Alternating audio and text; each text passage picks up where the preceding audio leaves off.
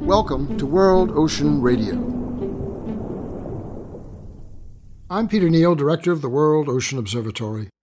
Treaties are examples of policy applied. Whether or not derived by consensus, they are agreements that are established with purpose and obligation, which are accepted by the signatories, administered and enforced by an established structure, and transformed from the theoretical to the real. There are a number of ocean treaties based on conservation policy that are successfully engaged in regulation and oversight that applies the policy intention specifically and successfully. There are some compelling examples. First among them, the Antarctic Treaty, executed in 1959. According to a background briefing paper prepared by the British Antarctic Survey for all visitors to the Antarctic, quote, "The Antarctic Treaty has been proven the model for successful international agreements. 12 nations agreed that the vast area south of latitude 60 degrees south would be protected under the following 14 articles that declared that Antarctica should be used exclusively for peaceful purposes. Military activities, such as the establishment of military bases or weapons testing, are specifically prohibited. That freedom to conduct scientific research would continue. That international scientific cooperation would be assured.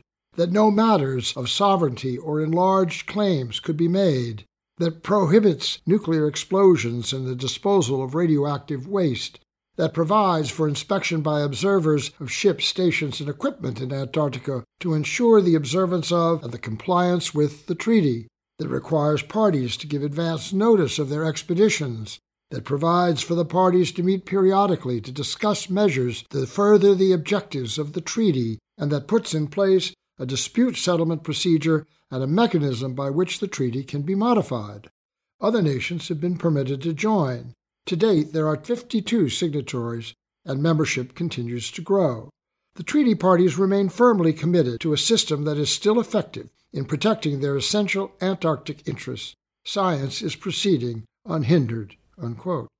Another example is the Sargasso Sea. In 2014, after a 2-year negotiation led by Bermuda, governments signed the Hamilton Agreement, subscribing to a common vision that recognized that, quote, "The Sargasso Sea is an important open ocean ecosystem, the majority of which lies beyond national jurisdiction, which deserves recognition by the international community for its high ecological and biological significance, its cultural importance, and its outstanding universal value, worthy of conservation for the benefit of present and future generations." Unquote.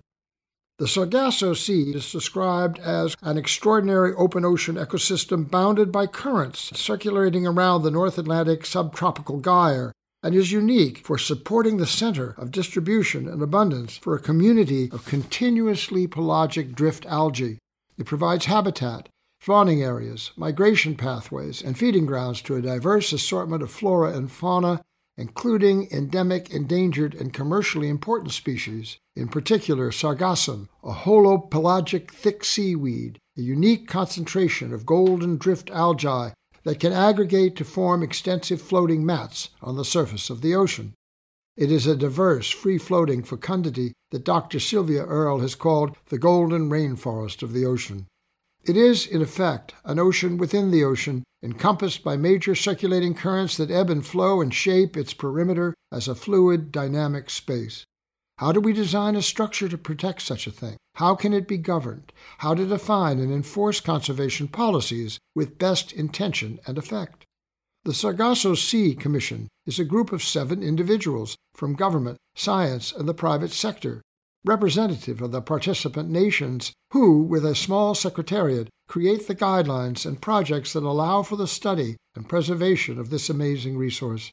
It is as if a small group of neighbors got together to make the rules, to enable the studies, and quietly encourage and enforce best practices to uphold a regional community vision. It is a modest demonstration of the best of ocean conservation, the affirmation of possibility made purposeful and real. Antarctica and the Sargasso Sea are applications of rescue, R for renewal, E for environment, S for society, C for collaboration, U for understanding, and E for engagement. We will discuss these issues and more in future editions of World Ocean Radio.